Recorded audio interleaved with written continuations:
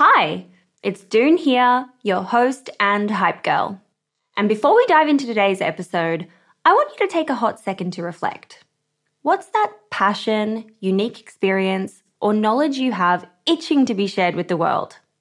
For me, it's always been about guiding you and cheerleading incredible women to start your businesses. So what's your thing? You see, everyone's got something they excel at, something they just can't stop talking about. And it turns out that one of the best ways to monetize those passions is through sharing that thing with the world as a digital course product. My life's work has been to chat with more than 600 7, 8, and 9-figure e-commerce founders. And it's through those conversations that have led me to creating a foolproof playbook and my go-to guide for early-stage founders in the form of my first ever digital program, E-commerce Fundamentals. But it wouldn't have been possible without Thinkific.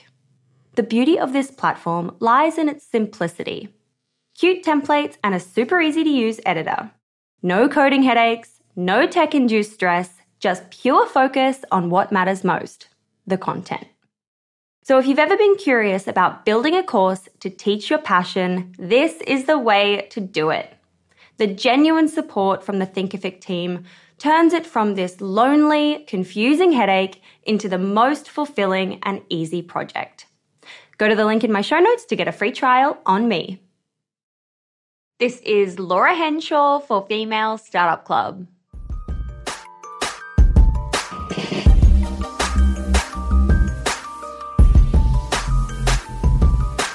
Hello, and welcome back to the show. It's Doone here, your host and hype girl. If you've just found us, hello, hi, I'm so happy. Every week we're learning from some of the world's most brilliant minds in business, like the co-founder of KIC, which you might have previously known as Keep It Cleaner, which was founded by Laura Henshaw and Steph Claire Smith. Today we're chatting with Laura, who is the CEO of the KIC app, and we're really diving into her mission to help others embrace self-acceptance and make sustainable changes towards a healthier, happier lifestyle. The KIC app is like your best friend in health and wellness, literally in your pocket. It helps you with easy, yummy, soul-nourishing food recipes and workout programs that you can literally do from home. And I really love it. It's really easy to use.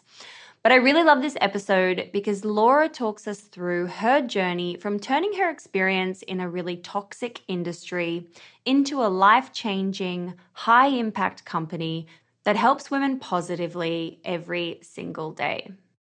We talk through how she manages running a business as the CEO with her life outside of work. And it's a battle that we all seem to face, so I love this conversation. We also talk about the real costs of developing an app and her tips for getting started if you are someone with an idea. Before we jump in, a quick reminder on the girl code. You know about the girl code. If you get something out of this episode, please share it. Review us, send us to a friend. It all seriously helps, and the compound effect over time is huge. You know I love the compound effect. I have also been feeling so loved after reading all the beautiful reviews that you've been leaving on the show. So if you're one of those people, thank you so much. I read every single review and it seriously, truly warms my heart and my soul. So thank you. Last thing, we're still doing a call out for our loyal listeners to be involved in our new content series where you DM me a voice note or a question about anything you want to talk about, any topic across business or life or relationships to feature on the show. We are going to batch record a bunch of the best ones we get in at the end of this week, and we've had some real crackers so far, so I would love to have you slide into our DMs. All you need to do is send us a voice note on DM at Female Startup Club's Instagram, and you will hear yourself being featured on the show in the coming weeks. Okay, let's get into today's episode. This is Laura for Female Startup Club. Hiring for your small business? If you're not looking for professionals on LinkedIn, you're looking in the wrong place. That's like looking for your car keys in a fish tank.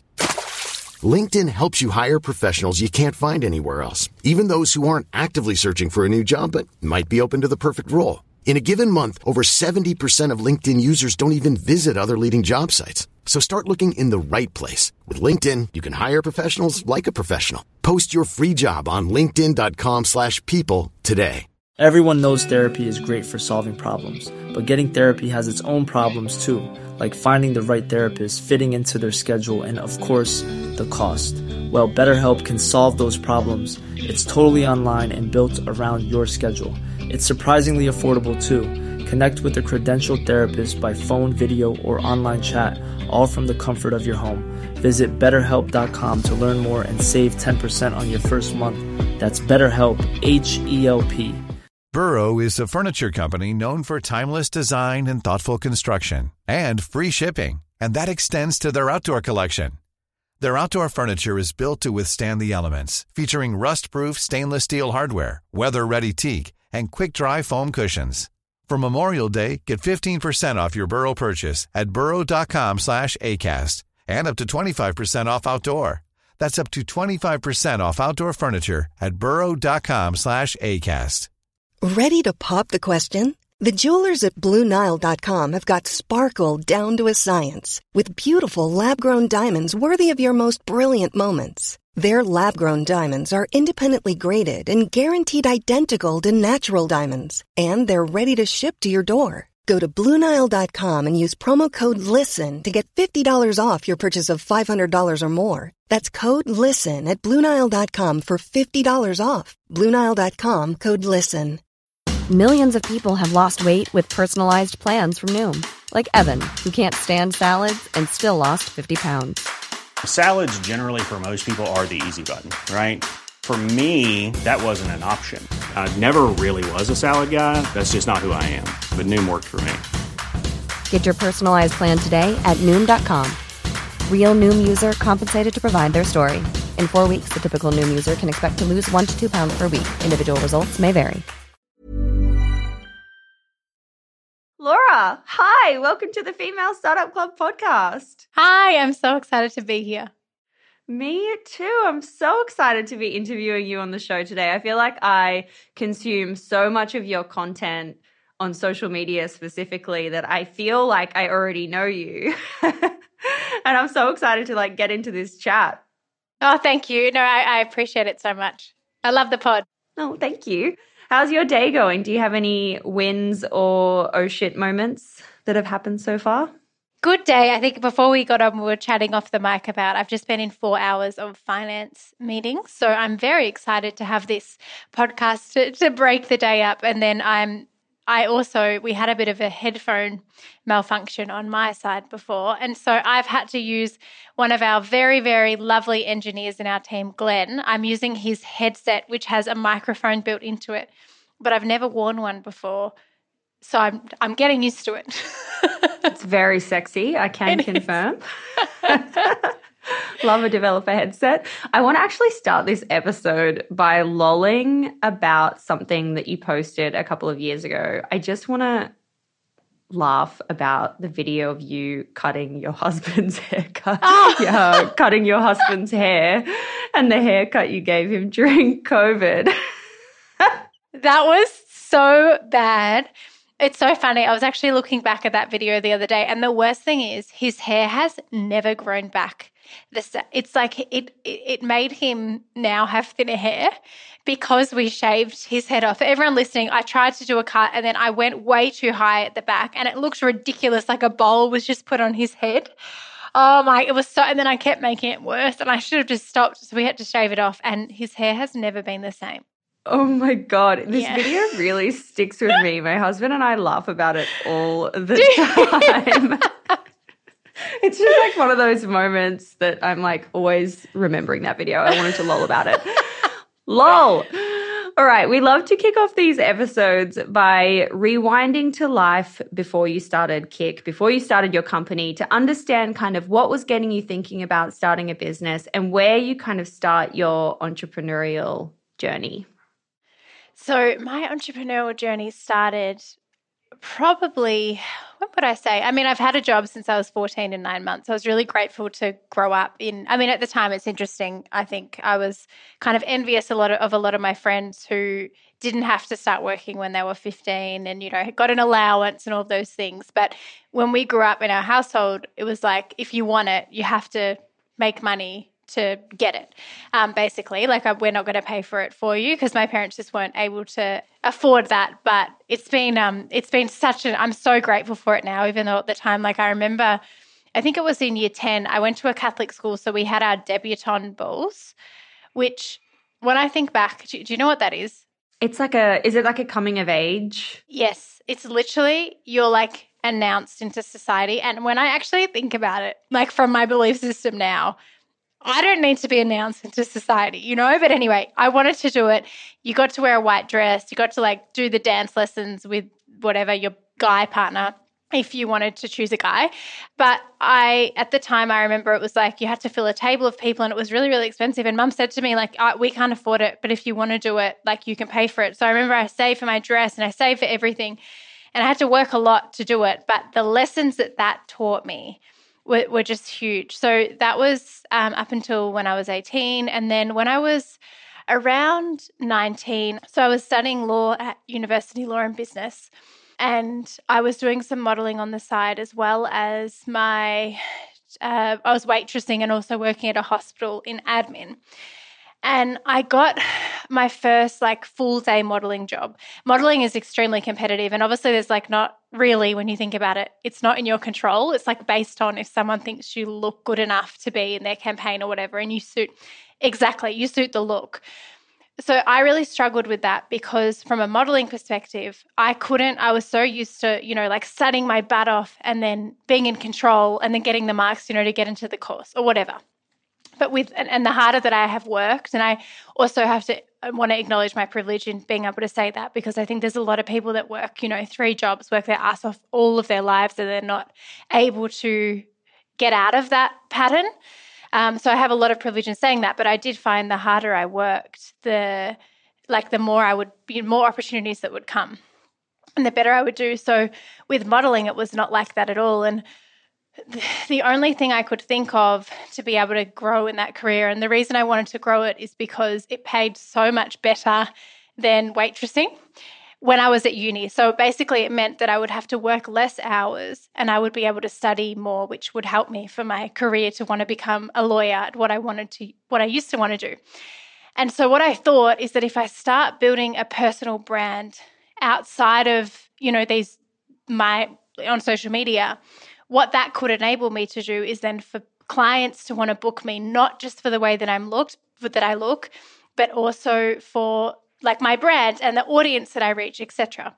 So I had started thinking about that, and obviously social media was such an amazing opportunity. What year are we talking? Oh, what year? So this was I would have been 19. So how old am I? 30, 11 years ago.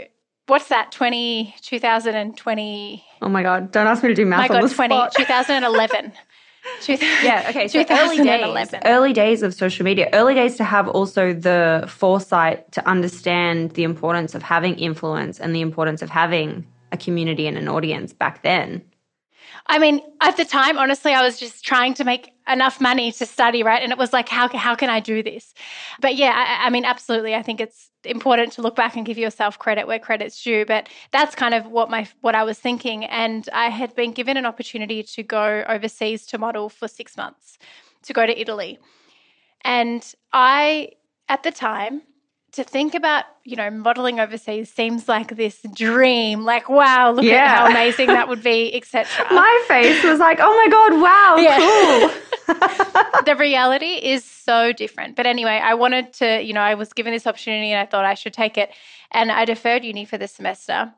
And I thought, what am I going to do in my spare time? And then as well as the fact that I kind of had on my mind too, how do I start building a personal brand for myself? And so I started a blog, which was called Food, Fit and Repeat. Anyway, it's the best I could come up with at the time. And that's kind of what I did to fill my spare time when I wasn't working overseas, which was 95% of the time, because it is so damn competitive.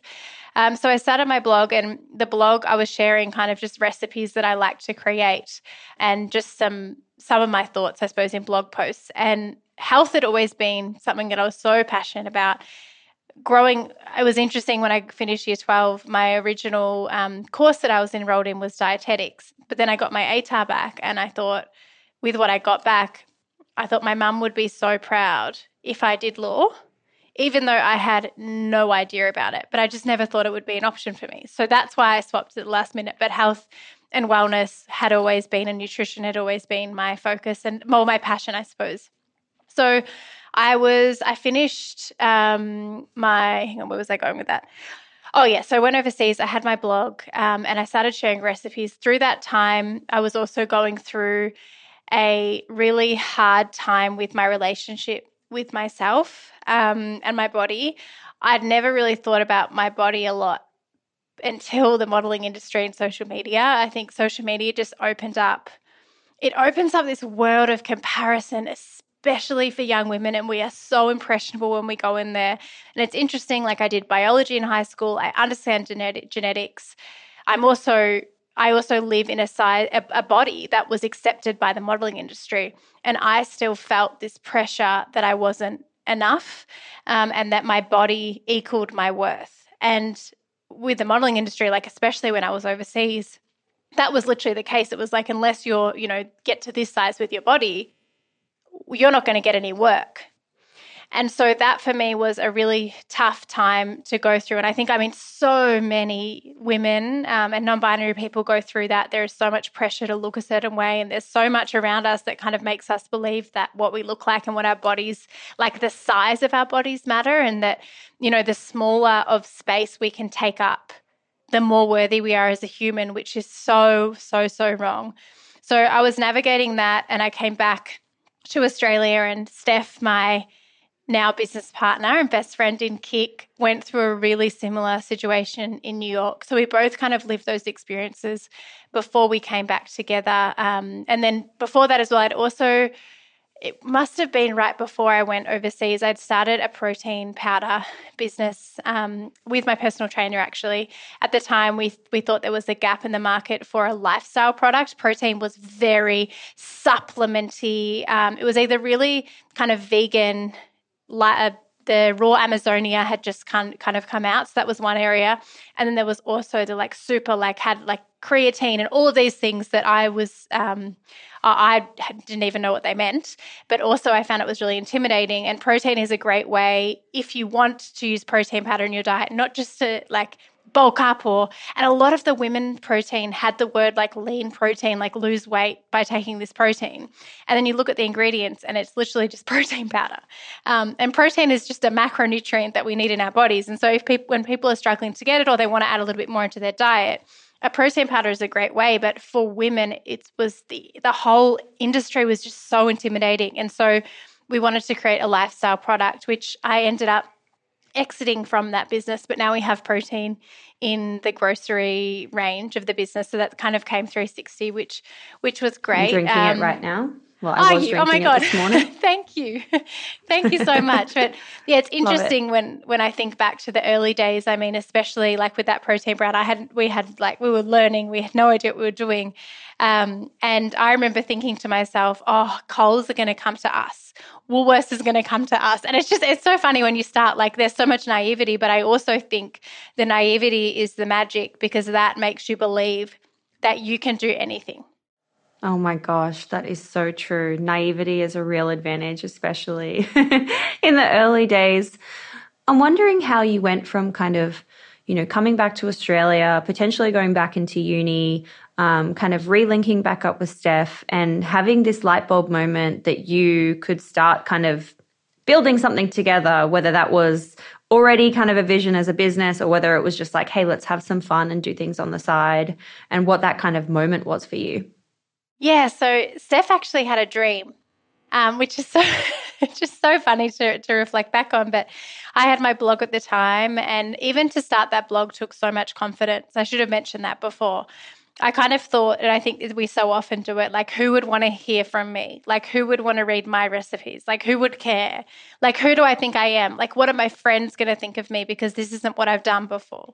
We kind of put ourselves in these boxes, and for me, I was I'm a law student, so I should be doing that. And if I do anything outside of that, who do I think I am? Obviously, it took me a while to kind of be able to work through that and start the blog, which I am so grateful that I did, because it was really how Steph and I connected, and I think how for Steph was growing. So Steph had grown to, I don't know how much, she had a big following. She was one of the first people to really grow her following through Instagram, and really grow her personal brand, which was just amazing. And then Steph had also just come back from New York and been through kind of a similar, different journey, but similar in the pressure that she was putting on herself to look a certain way in the industry. And she actually had a dream that we made an ebook together. And so that was in 2015. So back then, now if I say ebook, people are like, well, some people might be like, what even is that? Or any Gen Zs listening. But I suppose it was kind of like, we kind of went from like blogs are really big, and then ebooks are really big, and then podcasts. Back then there wasn't really podcasts. But ebooks were the thing. And so I thought, my first reaction was, oh my God, no, I can't even believe people are coming onto my blog and getting the recipes for free, like let alone wanting to pay for them. But Steph said, no, like I think we should do this. And what we wanted to do, because we'd both kind of gone through our own relationships, as I said, with kind of rebuilding that relationship with ourselves, was to take it back to like really healthy, simple, like healthy eating being simple. And that's what it is, because at the time there was this very big focus on kind of like calorie counting and all of these diets. And then the other side of it was this super, like in quotation marks, wellness approach. But that was very much the Gwyneth Paltrow approach. So if you wanted to make like a healthy, in quotation marks, slice, it could cost like $400. And you have to go to the health food store and get all these random ingredients that you'd never heard of before. And it took like 5 hours to make it, and then it tasted like beetroot. And that's not enjoyable. Food needs to be enjoyable. And so we wanted to just really, really strip it back to basics. So I think that's the biggest thing when it comes to the health and wellness industry. So many people have made so much money on selling like secrets, in quotation mark, like this is a secret to like getting the body you want or whatever. There is literally no secrets. It's like strip it back to basics, move your body, eat well, and rest and look after your mind. Like that, there's obviously more components of health now, which is great that we've discussed, but there's this whole industry that's made so much money out of like telling people that, if you do this, you'll look like this. And we really wanted to strip it back to basics. So we started with the ebook, and then from there we sold around 7,500 copies of the ebook, which at the start was, I couldn't believe that, How much were you selling it for at the time? For $20 at the time. So that for us was, first of all, from a business perspective, like the most money we'd ever made. What's the math on that? 7,500 times $20, $150,000. Okay, cool. Wow, amazing. Yes, exactly. Very positive signal.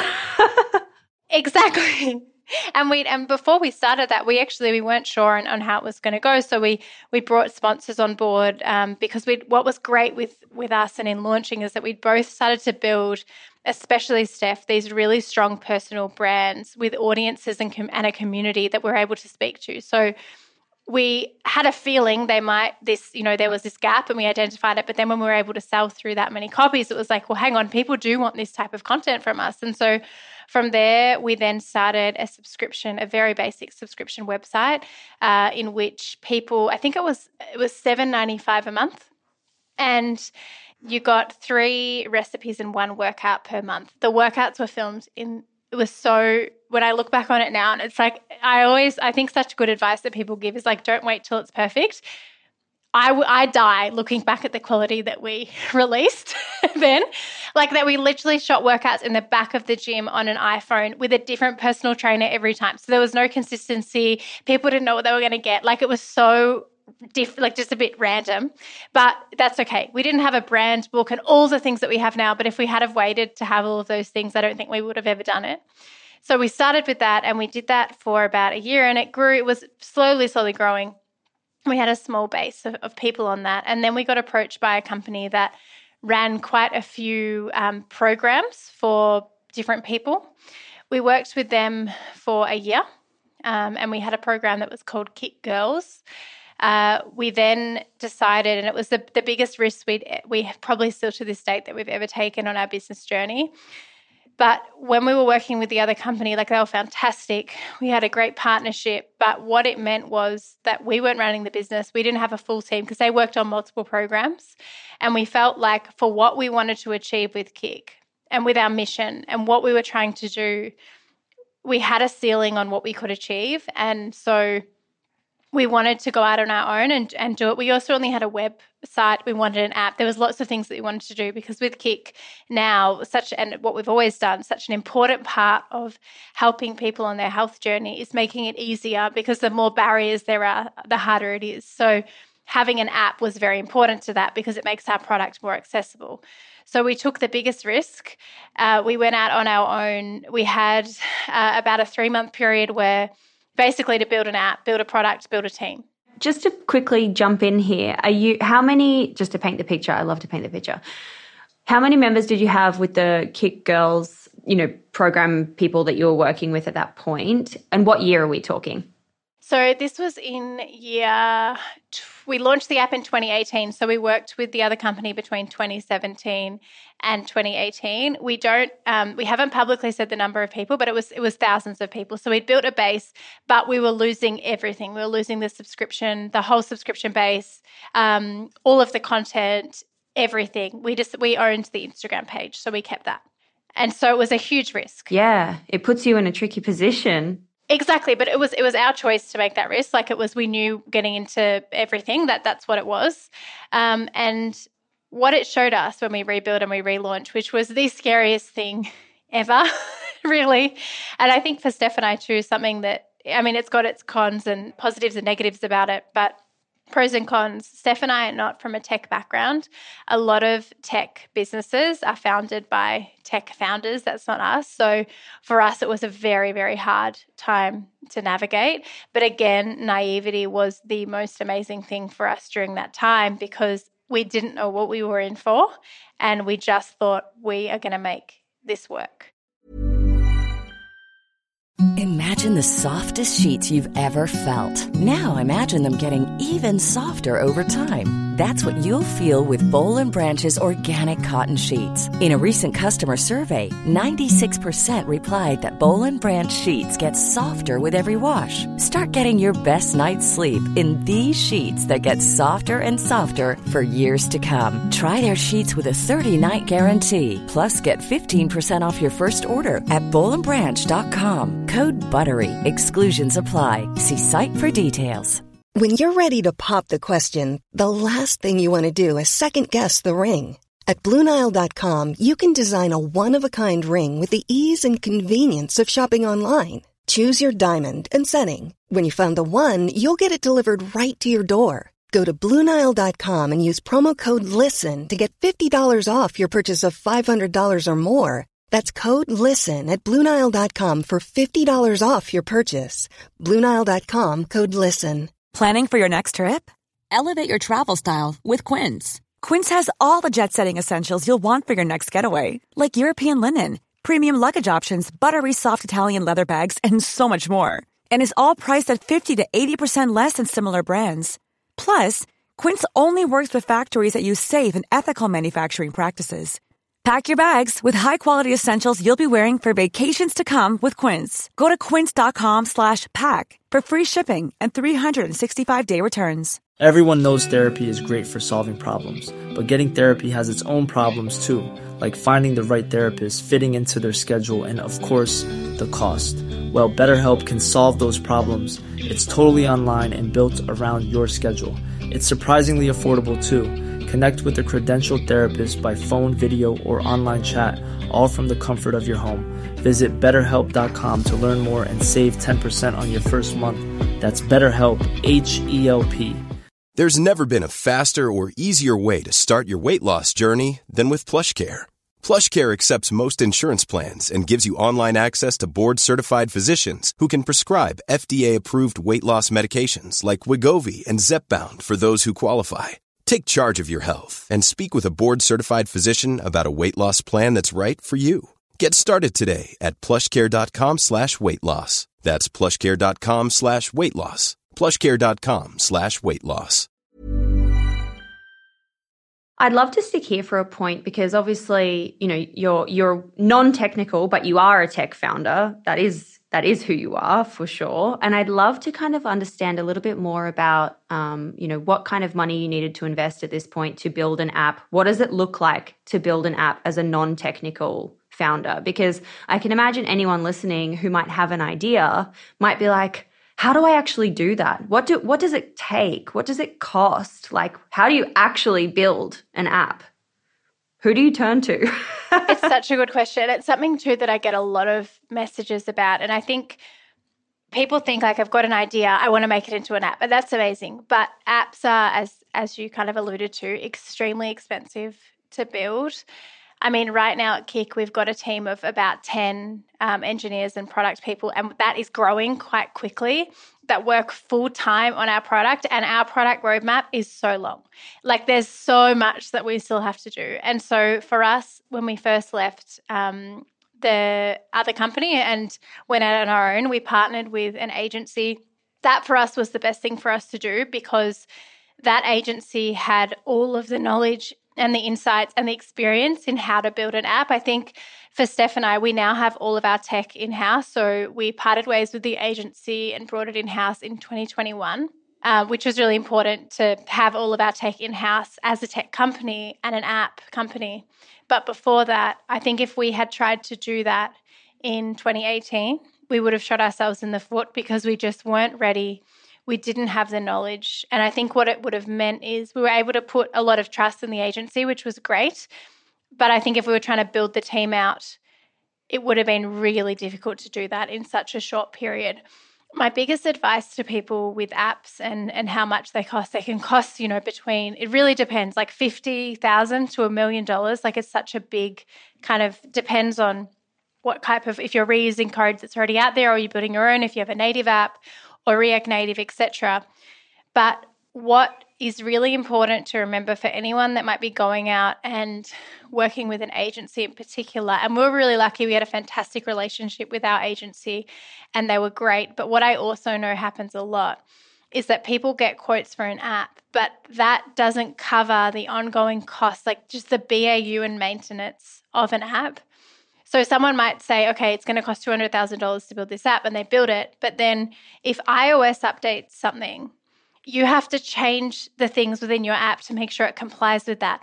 If there's bugs, all of these things it is impossible to launch an app without a bug or a problem.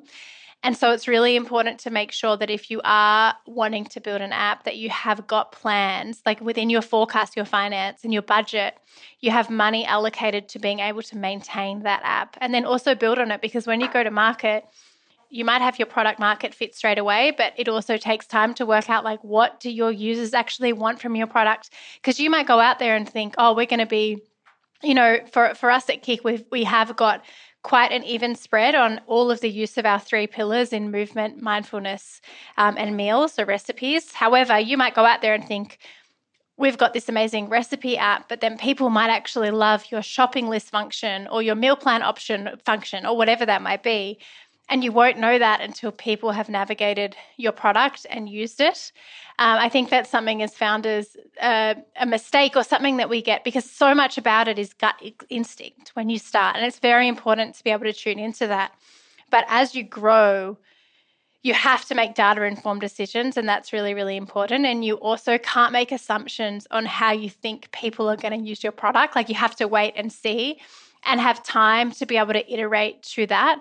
And so I think that's probably something that's quite a big mistake. And I think too, especially there's not a lot of women in tech. I think that's another problem. So it's very likely if you're a female founder, you won't have a tech background and you might be going to a tech agency that's predominantly male. You just don't have that knowledge. And so it's really easy to be taken advantage of. And we definitely weren't. We were really lucky. But I've heard so many horror stories of people that have put all of their budget into building an app and then they haven't thought about, how am I going to maintain this? Or the product wasn't what it needs to be. And then they don't have that kind of wriggle room to be able to iterate from there. So that's really important. Yeah, absolutely. It's something that I also see and hear all the time is founders being like, yes, my idea is great, but they haven't done customer market research. They haven't done the focus groups. They haven't just built an MVP and figured out the simplified version to test it before going all in. And I think that's something that, anyone listening who has an idea, you really need to start from a place of being scrappy, of understanding what people are going to pay for. Do people actually want what you're solving? What is the problem that you're actually solving for? Versus, just the idea of having this really cool app and this thing that isn't going to happen overnight, but you kind of put yourself in the position of overnight success almost. And you need to go back and just really focus on proving out your concept. MVP, starting small. I think that is such good advice, and it's so true. And I think for us at KIC too, what's important to acknowledge is we purposely had built a community before we really had a product for them. So Steph and I, we'd done it personally to start with to then sell the ebook, but the ebook was a low risk investment because the cost of creating an ebook versus an app is so different. So we then were able to, build up a group of people that were really connecting and a community of people with what we were doing, to then take the next step to go to the subscription website and then kind of build up slowly to the app. And by the time we got to an app, we had identified a need of what people were looking for in terms of, the whole health and wellness, a lot of the health and fitness space in terms of apps. They make a lot of their money on the fact that people hate their bodies and they take advantage of it. So it's like, because they promise that they'll be able to change it for you if you can enter your before and after photo and your weight, and, it will help you lose that weight. So then you get to that after photo, which is meant to be better, which is absolutely it's everything that we're against at KIC. And at KIC, we're here to help people take care of their bodies, not because they love them, not because they hate them. And that's so important to us. And it's been incredible. We've been able to identify that need, but we identified the need and kind of had it's interesting. Some people might see KIC and think we've been an overnight success, but it has been such a long journey in kind of building up to where we are now. 10 years to reach overnight success, as they say. In the beginning, actually, I don't know this. I was trying to look this online. Did you raise any capital? Have you raised any capital to date? Or how were you funding the development, especially in the beginning? So we've bootstrapped to this point, and what we've done is, and this is really important too if you are founding a business with a co-founder, one of the things that you have to make sure is that you're aligned in terms of where you want to take the business and your values, but then also your personal values, so your money values, for example. And that's something that Steph and I are both very aligned on, and we're very aligned on being able to invest back into the business. That was the number one core thing. We also were both working other jobs while we were starting to grow KIC at the start. Now it's our full-time job, but we did have that.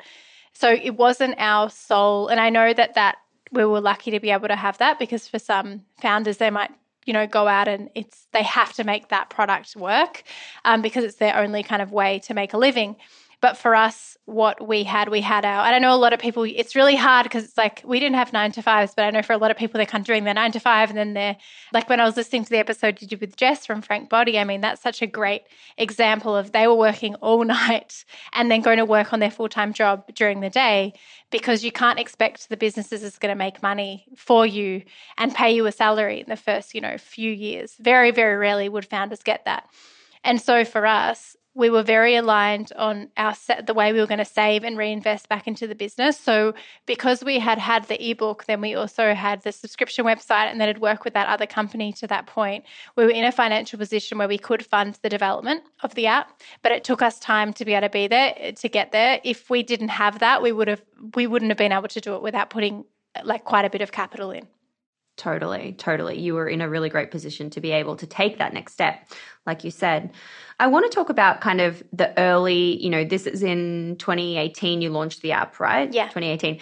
Kind of what that first year or two was like, getting people, on the subscription, on the app. What was marketing like? Was it as easy as, it's our community, we were launching, we were just organically growing, or were there other things at play that really helped you kind of leap forward? Because I think I read you have 300,000 people or something, some crazy number I saw online. Maybe that was your community numbers. I can't remember. But, how do you actually attract and get people onto your app? What was your marketing approach? So we've had over 250,000 people that have been a part of the KIC community throughout our journey. That's where that number would have come from. But it's so interesting. to start off with, in our first, when I reflect back on, the team size that we had, our team was 1/3 or maybe even probably 1/3 of the size when we first launched compared to where it is now. We also didn't have a paid media budget. So I think it was, when I reflect on our first kind of year or couple of years, it's a reminder of and it's how I always want to stay true to this in our core and stick to this. And as you grow, it does get harder. But because we didn't have the budget, we made it work.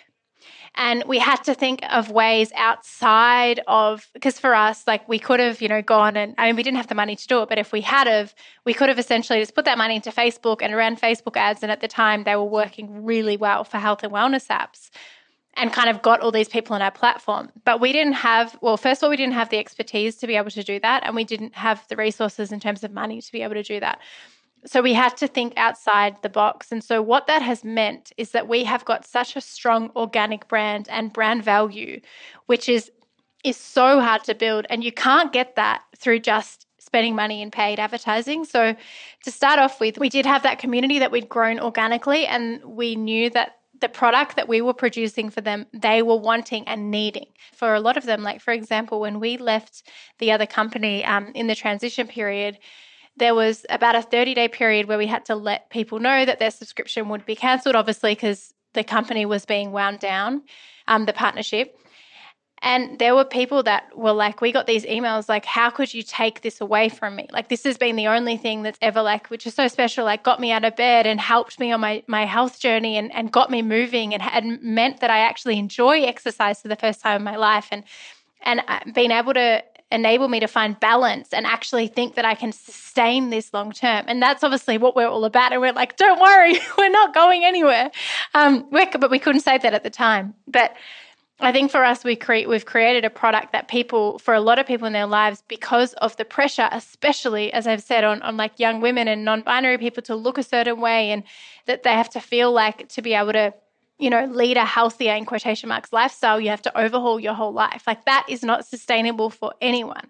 And at KIC, we call ourselves the anti-diet club, because fad diets, I think the stat is 95% of them fail. And then what it means, because Steph and I have been there, is that you live in your head, what you eat and exercise and all of that stuff controls your whole life. And that's no way to live. It's not sustainable. And so we've been able to connect with this community and also so word of mouth has been huge for us, because people, they really connect with what they do and then they tell all of their friends. It's really special. We often will see people at events and they'll say, oh my God, my best friend, she's like, I love KIC now. But at the start, I didn't really know what it was, but my friend would not shut up. She's like, every time I caught up with her, she spoke for 10 minutes about KIC. So I was like, I'm going to sign up. So you stop talking about it.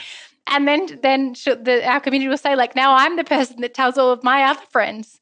So that's been really special, word of mouth. And then outside of community and word of mouth, the other way we've been able to grow, which again is building that organic brand, is we started with YouTube.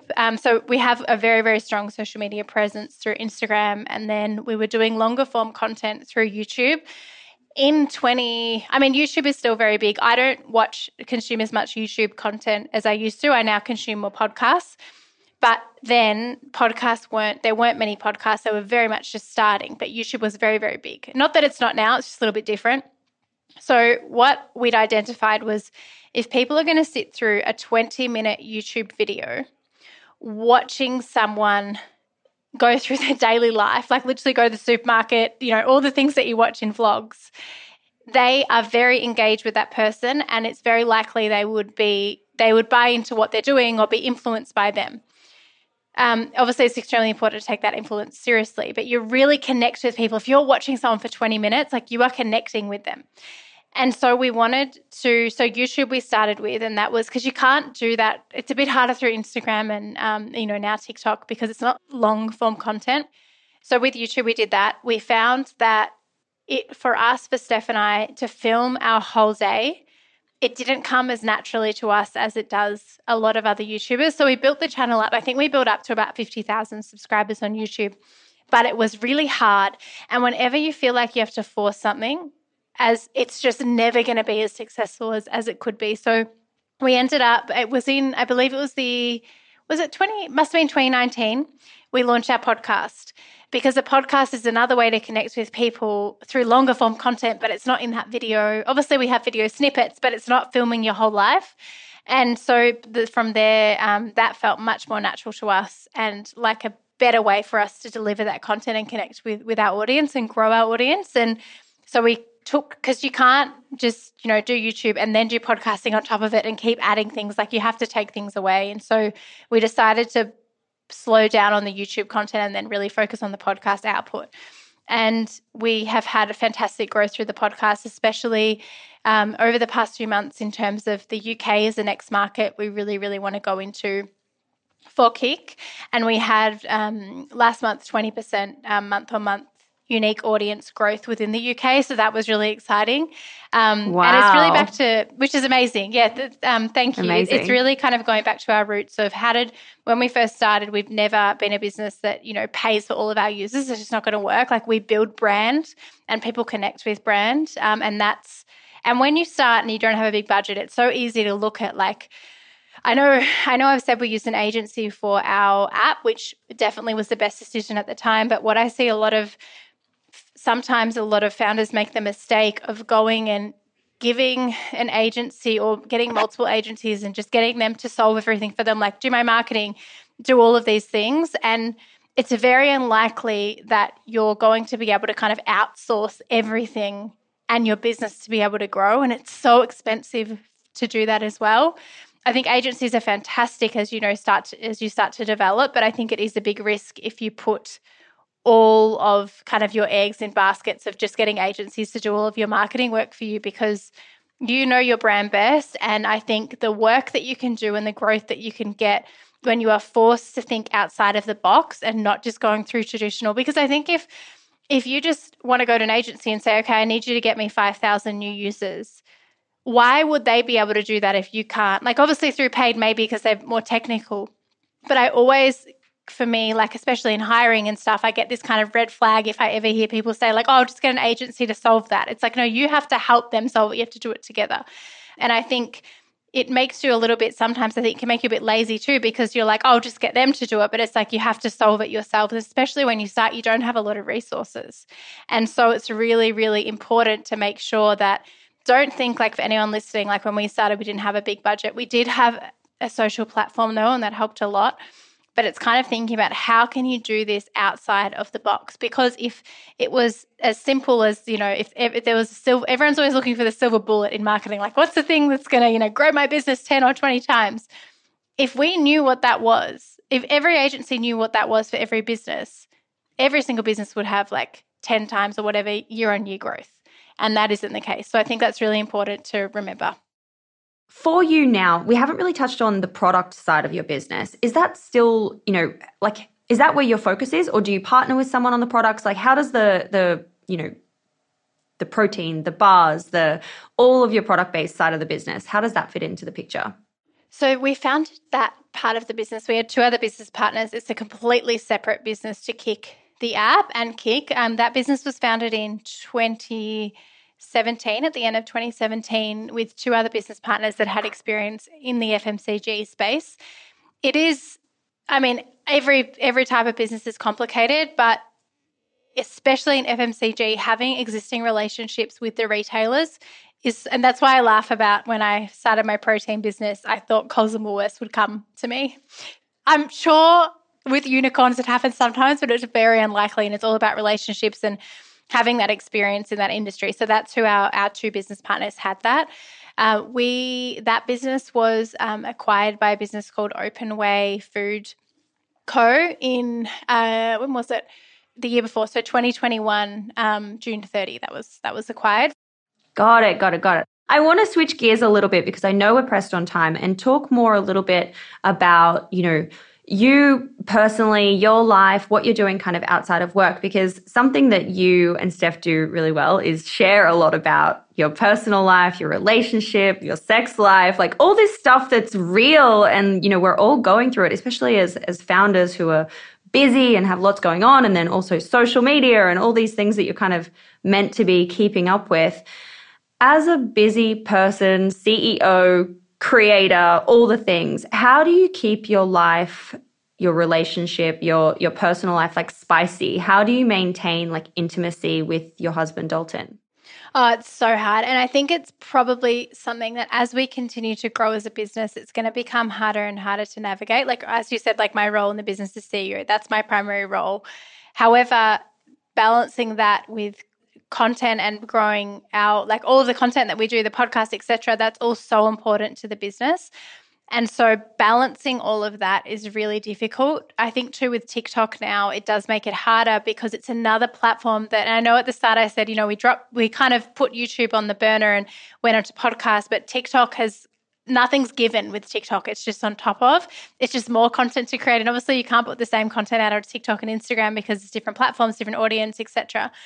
So I think in terms of relationship, it's probably the biggest argument that Dalton and I have is around the amount of time I spend creating content, because content I don't have time to do during the week. So I only do it kind of at night and on the weekends, and that's like our time.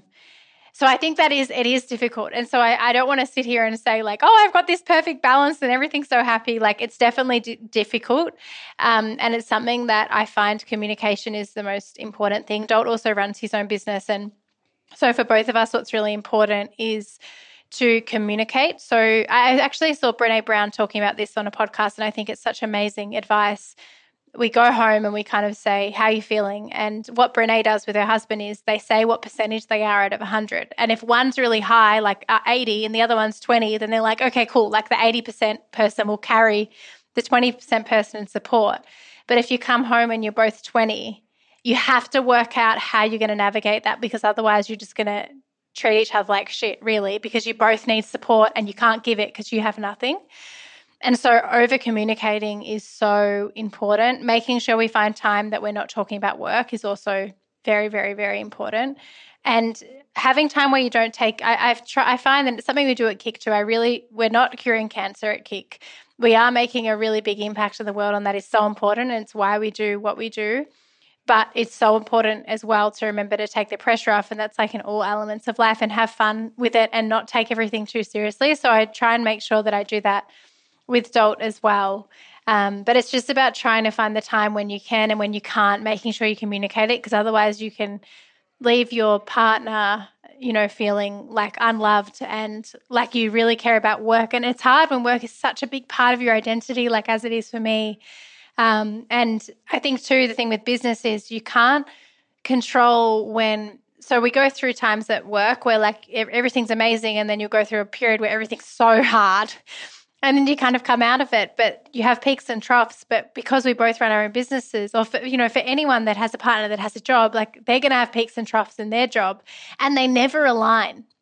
And that's hard, because you want to come out of this high and be like, yes, let's go do all this stuff. And then your partner might be like, no, I'm in a trough. Like I can't do anything right now, etc. So it's just like why that communication is so important. Yeah, I almost wonder if it's like we need to take the pressure off ourselves of always trying to find such good balance, because maybe it's not about finding such good balance, and it's just about taking it day by day and kind of communicating like you say, versus like putting that extra pressure to have everything be balanced and perfect and a great day every day. And I imagine especially for you, we were just talking about your relationship with your husband, but you also have your business partner as your best friend. You need to also manage your relationship with Steph and make sure that you guys are also keeping your relationship outside of work, prioritizing the other side of the relationship and not always reverting to business and work and these things that we're kind of like striving for as young, ambitious professionals trying to get to that next level. Exactly. It is hard though. God, I definitely don't get it right all the time. Oh my gosh, it is really hard. My husband and I used to work together. He has a software company, and now we just work very closely together. But it's difficult to find that balance, and we talk about it all the time, and we often wonder like how other couples manage and other couples do it, because of course you're wanting to strive, and achieve the goals that you are. And for me personally, we haven't had a baby yet, but we want to. But then, managing both being kind of building our own businesses and also then bringing a kid into the mix, like it just seems so overwhelming. That is literally my brain right now. And I'm just like, I just, it's kind of, kids is something that we speak about a lot. And I right now it just feels so overwhelming to even think about it. But it's such a scary thing with kids because, sorry, not scary, but how we have biological clocks. And I think for me, I love KIC so much. And as I said, work is such a big part of my identity and my being. And I think too, I'm on, obviously with KIC, we have this mission to change the way that people feel about their bodies, their relationship with wellness and their relationship with themselves. But then on top of that as well, I really feel that the gap for female founders getting funding is just so big. And I feel like this huge, it's not responsibility, but I want to show that we can do it. And so there's that too. And it's like, how do you change the world and also like have a home life? I don't know. I mean, I don't know. If someone knows the answer, you come and tell us. My gosh. What is your key piece of advice that you have for small business owners, female founders, entrepreneurs who are building businesses in 2023? So I think, I mean, there's so much. And for me, maybe I'll give the advice that I think would have been the most helpful for me, and I think that a lot of female founders in particular struggle with, and it's around confidence. I think what I've actually got in, because we're currently starting investment conversations for KIC, and with some of our advisors, the biggest advice they keep giving to us is like, you have built something that everyone tries to build, and maybe only 5% of people, and especially with KIC because we're profitable and as a tech company, there's not many businesses that have kind of done what we have bootstrapped to this point. But it is so easy to forget that. It is so easy to kind of forget what you have done or what you're capable of and just kind of get bogged down in all the next part and like the problems that come up in business. You have to solve them, right? And so I think my biggest advice would be, and I think too, it's the gap for women and women and men in funding, it's like systematic. There's so much to talk about in that. But I think one of the biggest reasons too is that I think sometimes as women we feel like we have to have every single thing solved, and we're so realistic with everything that we don't ever, like I know when I've watched a few men pitch, it's so different the way that they do it in terms of like, I'm like, have you done all those calculations? Like, have you done, it's like, no, but this is where we're going to get to. And the confidence that they have is so big. And you have to have that because there's a gap for a reason. And there's obviously lots of other reasons that gap exists. But I think as women, we so often put ourselves down, and we also sometimes rely on others to be able to kind of instill that confidence with us inside of us. But when it comes to your business, I always kind of relate it to a job interview. Someone comes in and I interview them for a job at KIC. If they don't believe they're good enough to do the job, how am I going to believe it? I've never met them before. And it's the same thing with your business. You have to believe in what you can do because no one is going to believe in that for you. And it sounds, I know like sometimes people might think like, oh, it's so wishy-washy, but truly I think for female founders, confidence and self-belief is one of the biggest issues. And I think we all think that we have to have an answer for everything. And if we don't, we're not good enough and we feel like an imposter, but it's not, no one has the answers to everything. Like everyone is working it as they go, and you have to remember that. Yeah, I love that. Thank you for sharing that with us. I totally agree. I'm actually very kind of on this journey in the space of investment and women founders and investment. I'm talking to a couple of VCs at the moment about doing women's only projects around angel investing, educating the market on what that means, both as someone who wants to invest in other businesses, but also as founders who might not know where to start in having those conversations, what they need. Especially in Australia, there's such a big disconnect in what VCs invest in and what women are building. And so it's been interesting kind of moving into this space and trying to kind of understand how we can make changes, because it is, you're right, it is so systemic. It's from the lemonade stand age right through to school, college, life now. I mean, oh my gosh, we don't have time for it today, but we should talk about it again. 100%. Oh, there's so much. Even networking, I think that's the other thing. Like, in terms of advice, that's another thing I've really, really acknowledged and kind of seen in the difference of the way that women and men work in more of the corporate world. Men are very, in terms of their network, like, here, I'll connect you with this person, I'll connect you with this person, I'll connect you with this person. Women, as women, we're very conscious of being a burden on people. So I think we're less likely to try and go after, like, try and connect with someone because we're like, oh, we don't want to be a burden to them or whatever. And then we're also less likely, I feel, to connect people because we don't want to be a burden on that person. And what I have what I've seen with guys, like, they don't even think about that. They don't have that thought. And network is power. Like, especially in terms of investment, it's like someone could connect you with the right person and you can get your investment in a week. I mean, after this, I feel like I can connect you to a lot of people. Yeah. Do you know, but I don't know, that's another thing that it's really interesting. We're very different in terms of our thinking and everything. So true. Let's wrap up with the 6 quick questions. Some of them we might have covered, some of them we might not have, but we'll try and zoom through these. Question number 1 is, what's your why? Why do you wake up every day and focus on KIC? So for me, every day with KIC and what we're doing and what our why is, we are here to change the relationship people have with not just their health, but with themselves. And to really, I think as women and young women and non-binary people, we have it kind of society, all the things around us tell us the way that we look, the way that our bodies look, the smaller that they are matters and has something to do with what we can achieve and our worth as humans. And that is absolutely not the case at all. And so we exist at KIC to try and change that and change the narrative and stop, because the diet cycle is it's dangerous. Like, the eating disorder rates in Australia and globally are really, really high. And also it's a mental disease, an eating disorder, and it's not fair for people that have to go through it. It's a horrible thing to go through.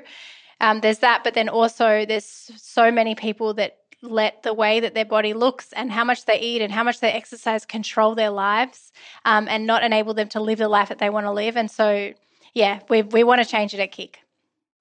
Gosh, amazing. Question number 2 is, what's been your favorite marketing moment so far? Oh, I think the brand relaunch that we just did. So we just rebranded from Keep It Cleaner to KIC, and we came up with, we interviewed our community, surveyed them, and we got over 1,000 responses about what are the toxic diet rules that they have felt that they have to be bound by. So, like, if you don't sweat, like, your workout wasn't worth it. That, you can't eat carbs, like carbs are the enemy, that you have to look a certain way to be a runner, like all of these things. And so what we did was we flipped all those rules with provocations, and we put this big mirror up on Bondi Beach with the provocation on it that anybody is a beach body. Oh, I love that. There's no such thing as, we get all this stuff like online, like summer bodies made in winter and all of this shit, like it's truly shit. And so we wanted to go against all of that. And we printed these T-shirts, and it was so special to be able to connect with people and really, really, really stand bold in our mission in what we're doing. So that's the best moment. Oh my gosh, that is so damn cool. Love it. Question number 3 is, what's your go-to business resource if you have to think about a book or a podcast or a newsletter that you're consuming at the moment? So right now, because we are going through the funding process or starting conversations for KIC, I am listening to a podcast. It's either called 20 VC or VC20. Do you know it? Yes, with Harry Steggins, I think, or Harry, if I mucked up his surname, his first name's Harry. I don't know. Yeah. Anyway, he is a VC himself. I really find it fantastic. He interviews a lot of founders, a lot of other VCs in what they're looking for. And for me, for someone that has not grown up in a family where we spoke about investment or had any kind of, I have not been exposed to it in any way. So I have had so much to learn, and I think knowledge is power. And I can't, like, for me to go into these investment conversations, the more knowledge I can have and understanding of the system, obviously the better outcome we'll be able to get for KIC. And so I am listening to that podcast 24/7. Ooh, love. We're going to link it in the show notes for anyone who wants to check it out. It is a very good one. Question number 4 is, how do you win the day? What are your rituals that keep you feeling happy and successful? So I try to do something for myself in the morning. I find I try and win the morning because, like, who the heck knows what's going to go on after I leave the house? You never know what's going to happen in the day and what life's going to throw and what the business is going to throw at you. So I try and do something in the morning for myself to set my day up, and I feel in control of it. It usually is a KIC workout, but if I don't have energy or a run, but if I don't have energy to do that, sometimes I'll just wash my hair or something. I feel like that is a gift to yourself. But just trying to do something small in the morning for me. Love a small moment of joy. Question number 5 is, what's been your worst money mistake in the business and how much did it cost you? So worst money mistake is from not spending money on lawyers. I think when you first start your company, legal bills and fees, like some lawyers or a lot of them charge $800 to $1,000 an hour, and that money is like unfathomable to be able to invest in that. And, you know, when you sit in meetings with them, there's 3 of them, you're like, oh my goodness, like this is just so expensive. And so you feel like you just try and work things out yourself, and that is one of the biggest mistakes we have made. I don't know the total amount that it has cost us, but Steph and I with KIC have entered into some contracts that have cost us a lot of stress and also a lot of money because we did not get lawyers to check the contract and we trusted in others, which you just should never do. And that's our fault. It's not their fault. It's our fault. God, that's a key insight. Last question number 6. What is a crazy story, good or bad, you can share from your journey building KIC? You've already shared so many good ones. This is just so crazy, and it's kind of KIC related, but kind of not. But one of the, and this is just some crazy thing that came to my mind just then, that through a brand that I work with, their ambassador was David Beckham, and I'm also an ambassador for this company. And I met him, and then he slid into my DMs. Oh my God, what? Love that for you. Nothing bad, but it was just so, I was like, oh my God, I am now one-to-one connected with David Beckham. Like, what more can you want out of life? I love that for you. That's a great one. Thanks. Oh my gosh, Laura, thank you so much for coming on the show and sharing your journey and your insights. I'm such a hype girl. Love what you're doing. Oh, thank you. Thank you for the support and thank you for having me on the podcast. I love what you're doing, so I really appreciate it. Imagine the softest sheets you've ever felt. Now imagine them getting even softer over time. That's what you'll feel with Boll & Branch's organic cotton sheets. In a recent customer survey, 96% replied that Boll & Branch sheets get softer with every wash. Start getting your best night's sleep in these sheets that get softer and softer for years to come. Try their sheets with a 30-night guarantee. Plus, get 15% off your first order at bollandbranch.com. Code BUTTERY. Exclusions apply. See site for details. Planning for your next trip? Elevate your travel style with Quince. Quince has all the jet-setting essentials you'll want for your next getaway, like European linen, premium luggage options, buttery soft Italian leather bags, and so much more. And is all priced at 50 to 80% less than similar brands. Plus, Quince only works with factories that use safe and ethical manufacturing practices.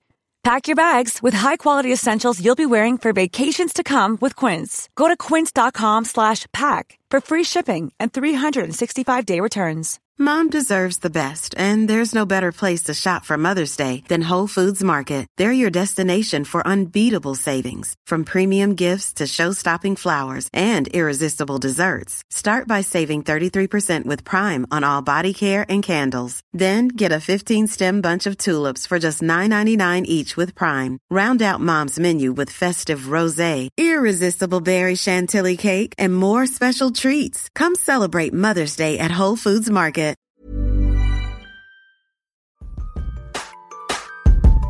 Hey, it's June here. Thanks for listening to this amazing episode of the Female Startup Club podcast.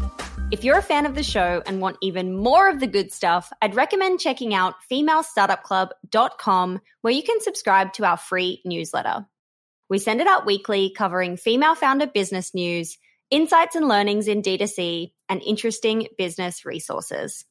And if you're a founder building an e-commerce brand, you can join our private network of entrepreneurs called Hype Club at femalestartupclub.com/Hype Club. We have guests from the show joining us for intimate Ask Me Anythings, expert workshops, and a group of totally amazing, like-minded women building the future of D2C brands. As always, please do subscribe, rate and review the show, and post your favorite episodes to Instagram stories. I am beyond grateful when you do that.